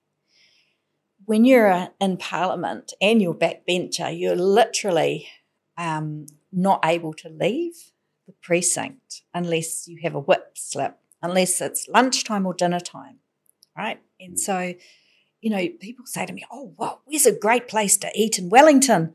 I have no idea. There are 2 places I eat in Wellington. One of them is my apartment and the other is Copperfields, which is our local, our cafe that's sitting in the, you don't get out, you don't get to shop, you don't get to explore, you don't get to do any of those things. You're literally there, and you're there from about 8 a.m. in the morning till 10 p.m. at night. So your days are long, and you can't just whip out for a coffee with a friend or something. You're literally there the whole time. So it's a long day, and I didn't realise that that's how it worked with being on precinct. But yeah, I'm used to it now, but it felt very confining. Yeah. Talking about that, confining, that's probably a good word there. You mentioned another word as well. I'm just trying to think of it. Or you said that your days are kind of controlled. Yeah. And I'm asking a current politician in the current government this question, so I'm kind of expecting a political answer or a PC answer. Yeah. But, how constraining is it for a political activist to be an MP in government? Yep. And I'm thinking here about you, kind of driving your agenda, your life's work, which we've talked about at length today. But being an MP is, it's much broader range than just that. Yeah. How is that for you? Look, I think I'm tremendously lucky with the party I'm in. And I know you're going to go, oh, yeah, of course, that's a thing you would say. But literally, I don't have, that we have what's called a caucus, right? And what goes on in caucus is pretty sacrosanct. You don't talk about it. But generally speaking, if I have something to say, I will say it. I will be heard. I can change things. Things have been changed because of what I've said and done. And that literally, I don't know if that is in other parties. I imagine it might be. I'm not sure. But the ability to caucus and have the discussion and to hash it out, and it can be very intense, but literally we're all equals in that room. Now, people may believe that that's not true, but I don't give a fig if they think that that's not the case, because I certainly feel like an equal in that room. And there's no point in my career where I've actually had to sit on my hands or shut my mouth. I can have my say. It might not change anything, but I can certainly have my say. And I think that's the value of good policy making as well. When you have a group of people like we've got quite a few, varied list MPs and electorate MPs now with different walks of life and experience. We all come at things differently. An example for me would be I went to my caucus with an idea about food rescue, and I think, you mentioned that before. And when I was at Refuge, I worked really closely with Good Neighbour Food Rescue, my local food rescue organisation, who transformed the funding that we needed to get. I didn't have to fundraise for meat and food for families. We had this food supplied to us from Food Rescue, and I basically went to Parliament with the idea that, because I think, they basically supported us to the tune of about $70,000 a year worth of food and cleaning products and toilet paper and sanitary products and all of that sort of stuff. So I went to Parliament with the idea that we should do something about that. And I remember the first time I wanted to engage with it, and I took a paper to caucus and I engaged caucus on it, and everyone was like, "Oh yeah, sounds like an all right idea," or whatever. But it took a period of time, and the idea itself was picked up in budget. We got $32 million for it, and it was to set up the system across the country at a time when COVID had just hit, where we needed to get food out to families, where we needed a support, we needed a mechanism. And so it was kind of like that fresh thinking that just at the time was needed, and that became part of a significant piece of work that continues today now with that food sector, because it's the story, right? It's a story of environmental benefits, but it's also poverty and food poverty, and it's also just about the fact that nobody likes waste. Food waste, how ridiculous! Hungry people, and we're throwing away all this food. So that was an example of how, as a member, I can, you can influence regardless of where you sit in caucus, whether you're a minister or a backbencher. Yeah. So yeah. So it's good. That's good. I was going to ask you about that. So I mean, I've heard it said a lot actually, and it was said to me when I was thinking about this a long time ago. That, getting into politics, you get into politics because you think you're going to change the world, right? Yeah. Which is what you said. And yet it's not like that. And the bureaucracy and drawing the party line and everything's controlled and constrained. And, so you've obviously just shared with us there an example of a success that you've had in that respect. If you think about your ability in previous roles, in particular the previous role where you were hands-on with the Refuge, the difference that you made and that you felt you could make versus the difference you can make in politics and what you're feeling that you're making. How does that compare and contrast? Is it, because I think, well, I'm not wanting to answer the question for you, but I'm just giving you the context of the question. Personally, I would have felt at the time that if I get into politics, I'll be able to scale it up. I'll be able to make more of a difference and achieve more in a shorter time frame by being where the policy is made. Yeah. Is that the case, or is it frustrating? Yeah, it actually is the case. I mean, obviously, it's still slower than, when you're in an NGO and you want to fix something, you just write an article and you yell it out to people when things shift. Yeah, and it's more systematic. And so it's a long game. You play the long game. So for me, it's kind of like incrementally, I have seen such a huge shift in the way that family violence is focused on. in the last 5 years than how it ever has been. And it's always been a problem, and a wicked problem to solve. But yeah, genuinely, would I like it to be faster? Would I like it to be solved? Of course, I'd like it to be solved. I'd like it done. Thanks. I'd like this immense harm that happens to a third of our population to go. And we haven't even brushed on sexual violence and the harm that does, right? But literally, I ended up where I needed to be at the time that I needed to be there. I don't know if that sounds a little bit woo-woo, but I got the opportunity to influence at a time where there was a team of people prepared to listen to my experience, but also to build on that. And I'm not the only one in my team as well. So my good friend, the Honourable Priyanka Radhakrishnan, she worked at Shakti Ethnic Women's Refuge as well. And so her and I have had lots of experience in this space. And there were other members like Portal Williams and Carmel Cepoloni, who all had worked in this sector. So it was a really tight network.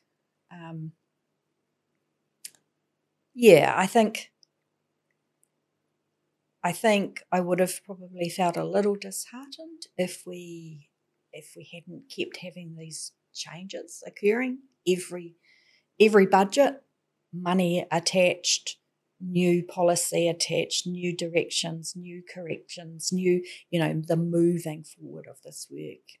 We're in a good place. Lots to do, but a good place. I'm not sure if I answered that question. I think I started wandering off there. No, I think you did. I think it's also, again, you're very good at giving me a nice segue into the next piece. Lots to do. And you mentioned the long game. Yeah. So are you in politics for the long game? Oh, it's a tough one, that. I'm in it for more than this year, put it that way. I find it quite, at times, quite aggressive and violent. Is like one of the things that has happened over the last probably couple of years is there has been a real change in how I feel about my personal safety. And a lot of MPs talk about this. So I can be driving on our motorway, or I can be driving on Hewlett's Road, and people will wind down their window and yell and scream abuse at me. I could be at the supermarket and people will just come up to me and bail me up and be really aggressive. I've had people drive towards me in their cars, those kinds of things. That takes a toll. And so it's that balance, right? It's like, I know that this will sound very trite, but I don't do this to get a benefit out of it. Like I'm genuinely want to serve my community. But at some point, if it gets worse, I will make the choice to walk away. And I'll go do something completely different. But literally it's, people think they have the right to have a go at you, and that is not the case. I'll call out abuse where I see it. People don't get a chance to speak to me like that. They want to have a decent and reasonable conversation. Sweet, let's do that. And I can understand that people might be passionate, but abusive, screaming out the window that I'm driving towards me in their vehicles, those kinds of things.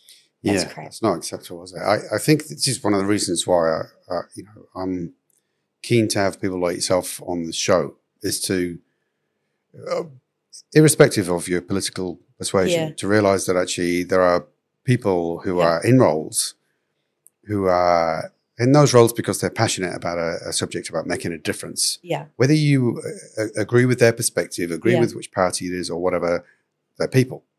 Absolutely. Trying to do a good job based on what they know and their mindset and their view of the world. And now you can disagree with your perspective, you can disagree with policy, but they're still people, aren't they? Yeah. And I think it's a valid point that you've raised. And I suppose from hearing about what happens overseas in the UK where MPs have lost their lives. Yeah. It's something that we in New Zealand, we never think would happen here. Yeah. But clearly you're experiencing a bit of an escalation in that kind of thing. So we need to take notice of that. And one of the things is I'm quite protected from it. Like when I'm by myself, it's different. But, we have a lot of systems to keep us safe. But, our staff work in an environment that's incredibly abusive to them. And, I make no mistake, I'm not okay with that happening. I was in a workplace where someone was murdered in their workplace at ACC at the time. Right. And so I know how things can turn very bad very quickly. But I guess the other part of it is my family as well. So my family never signed up for this. They never signed up to be sitting with me somewhere and have someone bail me up and abuse me. They never signed up for the constant sense of having to kind of monitor my safety and watch. And I'm a relatively low-key MP. Like, a lot of people don't know I'm an MP, and I'm quite happy about that. But, it really upsets my husband. It really does. He's like, I don't want you to do this anymore. Mind you, he did that as well when I was at refuge, and, I'd go out at night and pick up women and stuff. He'd be like, be safe, I'm coming with you, and I'd be like, you can't come with me. They don't want to see you. They want to see a woman. They don't want to see a man, But yeah, that really, it is hard. It's a huge toll. And then fortunately my kids are older, like they're adults. So that's the other thing, right? If I had smaller kids and that kind of abuse was happening, I'd be very concerned. I wouldn't want to put my children in that circumstance or situation. So what do you think it's just maybe a silly question, but what do you think the answer is, Angie? I mean, because we don't want good people leaving politics through fear. Yeah. That's not the kind of, surely it's not the kind of society that we want. We want, again, irrespective of which party we want people representing different views, right? That's Otherwise, we haven't got a democracy anymore. Absolutely. And so how do we go about making people like yourself feel safer and actually are safer, not just feel safer, but actually are safer? Well, like I say, we've got some really good systems in place, and I won't go into them because they are really some really good systems in place to help support our safety personally and on precinct as well as in our offices, etc. But I think, the reality is this: when you're in an environment where it is, people are braver on. They're braver as keyboard warriors than they are any other time. But then there's a percentage of people who are just literally, they don't care. They do not care where you sit. You're a baddie because you're a politician. Doesn't matter what your views are. You're a baddie because you're a politician. Those concerns are that if you were a mum of young kids, you wouldn't, or a dad of young kids, you wouldn't want to do this work. And I guess what it is for New Zealand to grow up a little bit, because we've had it pretty lucky for a long time. I can be in the supermarket on my own shopping, getting me toilet paper. But we just now have to have a different sense of safety because people think it's okay. And again, it comes back to beliefs and values and myths and disinformation, People believe what they want to believe, and it's a shame, isn't it? System.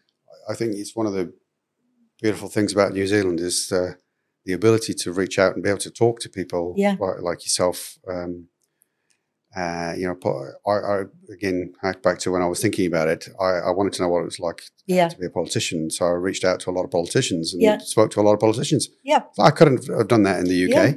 Yeah. I never saw a politician in the UK the whole time I was there, but over here, you can bump into them in the supermarket. Well, and long may it last, right? Yeah. Long may it last. I mean, we just have to be a bit more careful now. Like I say, it was pretty bad during the lockdown period and stuff. It was pretty bad around that sort of mandate period. But most of the time, it's pretty much okay. And like I say, even door knocking, which is one of the things we do as politicians, even door knocking, usually the rudest you'll get is someone say, don't want to talk to you, and firmly shut the door in your face. Most people are pretty good. But yeah, there is that element, and I think we just need to be a bit more modern in our thinking around that stuff. Yeah. So I'm conscious of the time. Oh. And we are taking time out of your day, which I appreciate. I really do. But I did want to talk to you. Where I thought that question was going to go about longevity in politics was, towards what your legacy might be. So this podcast is about life, work, and legacy. Whether you're in politics or let's assume that things come right and you are in politics a lot longer. Definitely intending to stay. Yeah. Well, that's great. So let's make that assumption. And so in politics and relative to the things that you're passionate about, what do you want to achieve in the future, and what do you think that you'd like your legacy to be? And that's not to say that you've not already created one. It's just to say that obviously you're a young politician, and there's I like that. Yeah, I'm in my 50s. I like remember that $5 that you said you'd give me. So there's a long way to go yet for you in your career. What would you like to achieve? And if you imagine. Zoom forward to a ripe old age, you're sitting on the porch. Yeah. You're talking to grandkids or whoever about your life that's a story worth retelling. What do you want your legacy to be at that point in time? Oh, crikey. It's such a big question, isn't it? So it's huge. Should have started with that, maybe. Yeah.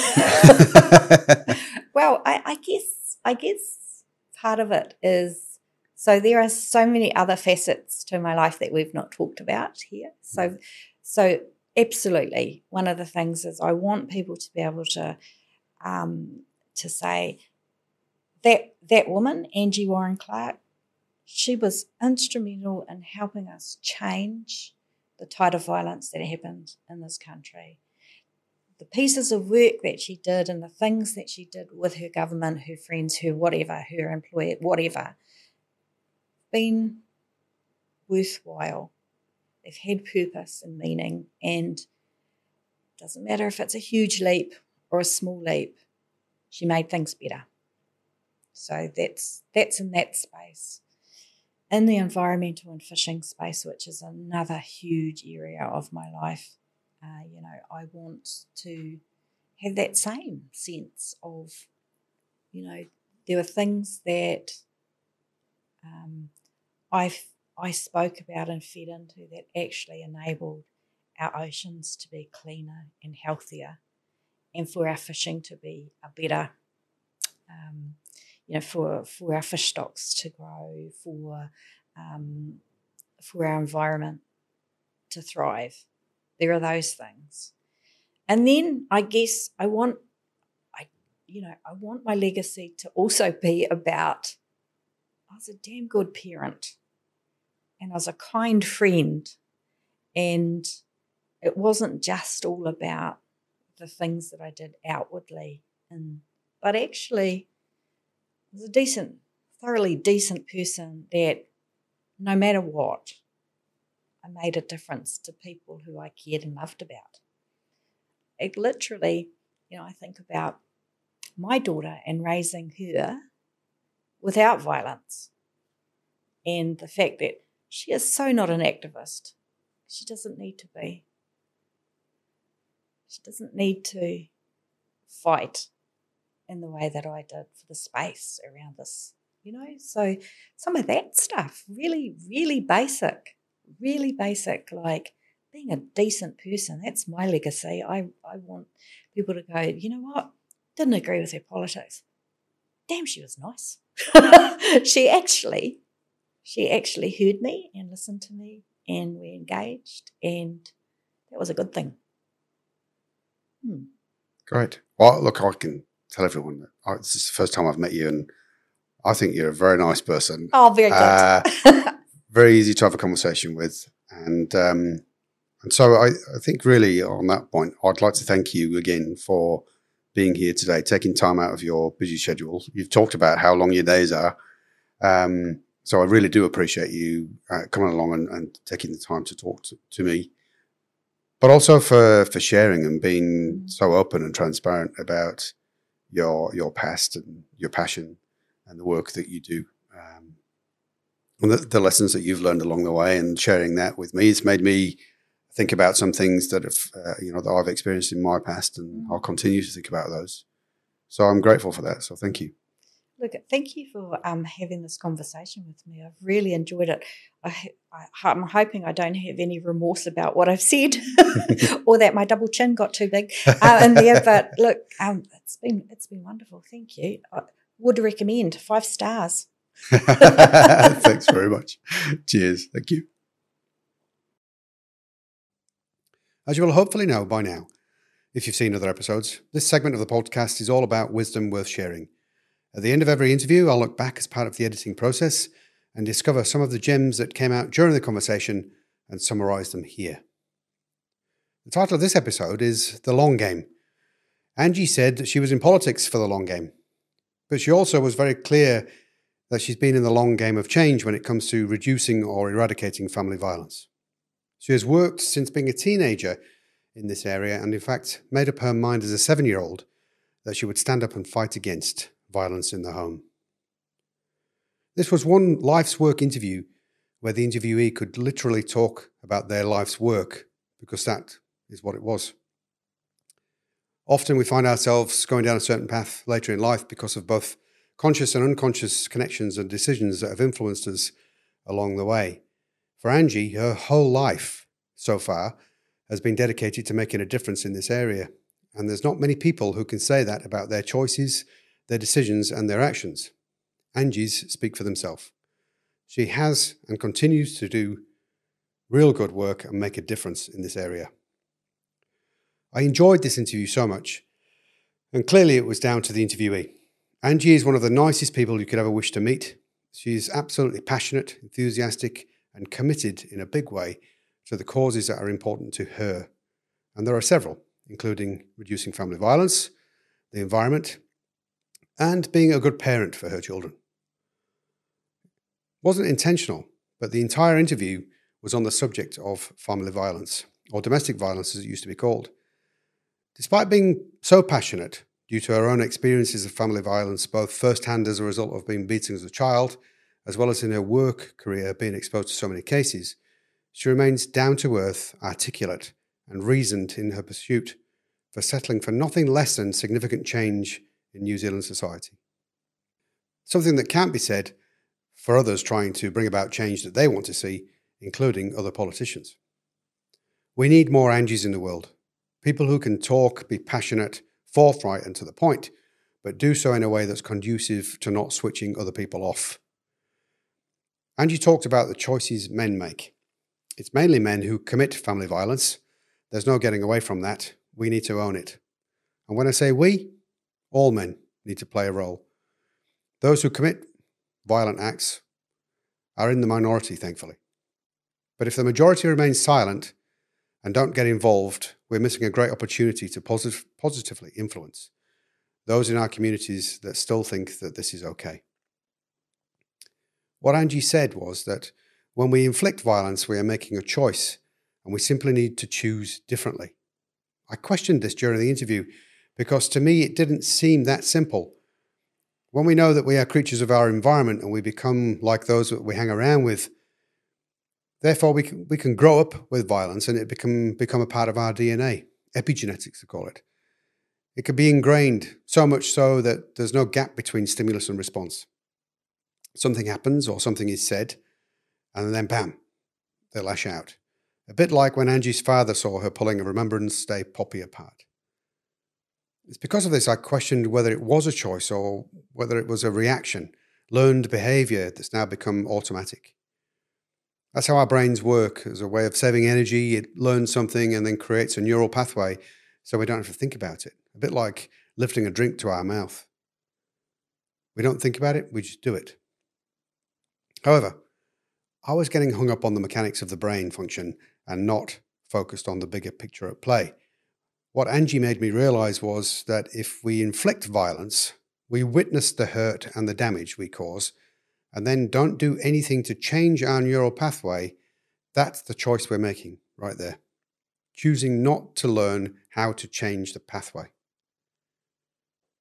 Angie's dad had inflicted violence on her as a child, and she talked openly about that. She was hopeful that her father didn't mind her talking about this, and I'm hopeful too, because without being willing to share stories like that, nothing will ever change.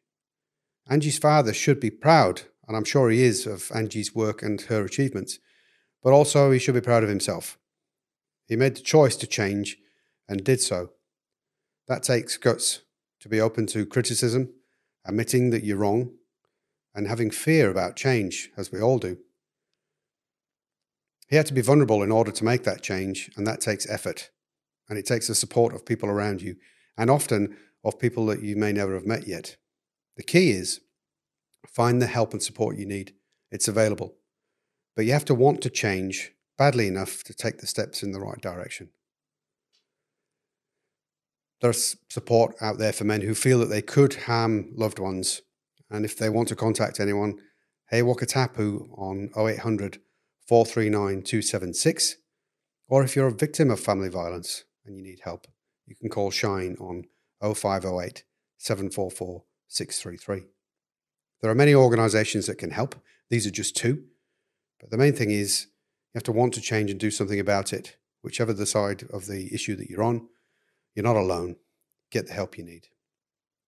The last point I want to make about Angie's interview is actually twofold. The first is, if we're not careful, we're at risk of becoming like other countries where violent actions towards politicians occurs frequently. Angie told us of how she's seen an increase in verbal abuse and even had vehicles driven at her. Now, we can't behave like this. We can't claim that we want freedom of speech and then take actions that lead to a reduction of democracy. If our politicians don't feel safe, they'll stand down and leave. There's not many of us that would want that job. We should be grateful for those that do. Yes, we should be able to express ourselves, but we need to make it about policy, not people. And I think that's all the more reason politics in our country needs to be less about personalities and more about policy and the changes that we want and need to see for our society. It's a nice segue into my second point. I believe that politicians could and should be leading the way when it comes to acts of civility. The term opposition subconsciously leads to opposing parties pushing back on anything and everything. We need a parliament where politicians, no matter what side of the fence they sit, are more willing to work together on key issues that we all need to see change. Family violence is one of those, of course. Wouldn't it be nice if they were able to agree more, work together more, and actually bring about significant change? I saw a post online from Angie. She'd wished Todd Muller all the best for the future after his decision to stand down at the next election. She said they had a good working relationship. And irrespective of our political persuasion, I think we all need to see more of that. Hopefully, you've been able to take many insights away from the interview that you can apply to some aspects of your own life, work, and legacy. Use it, share it with others. As I always say, sharing is like teaching. Teaching helps us retain what we've learned and commit to change, which is necessary if we are to enhance our own life's work. I hope that you're happy, safe, and successful in all that you do. And remember, live a life that's a story worth retelling. I'm Steve Worsley, and I look forward to seeing you next time on Life's Work, the podcast all about wisdom worth sharing.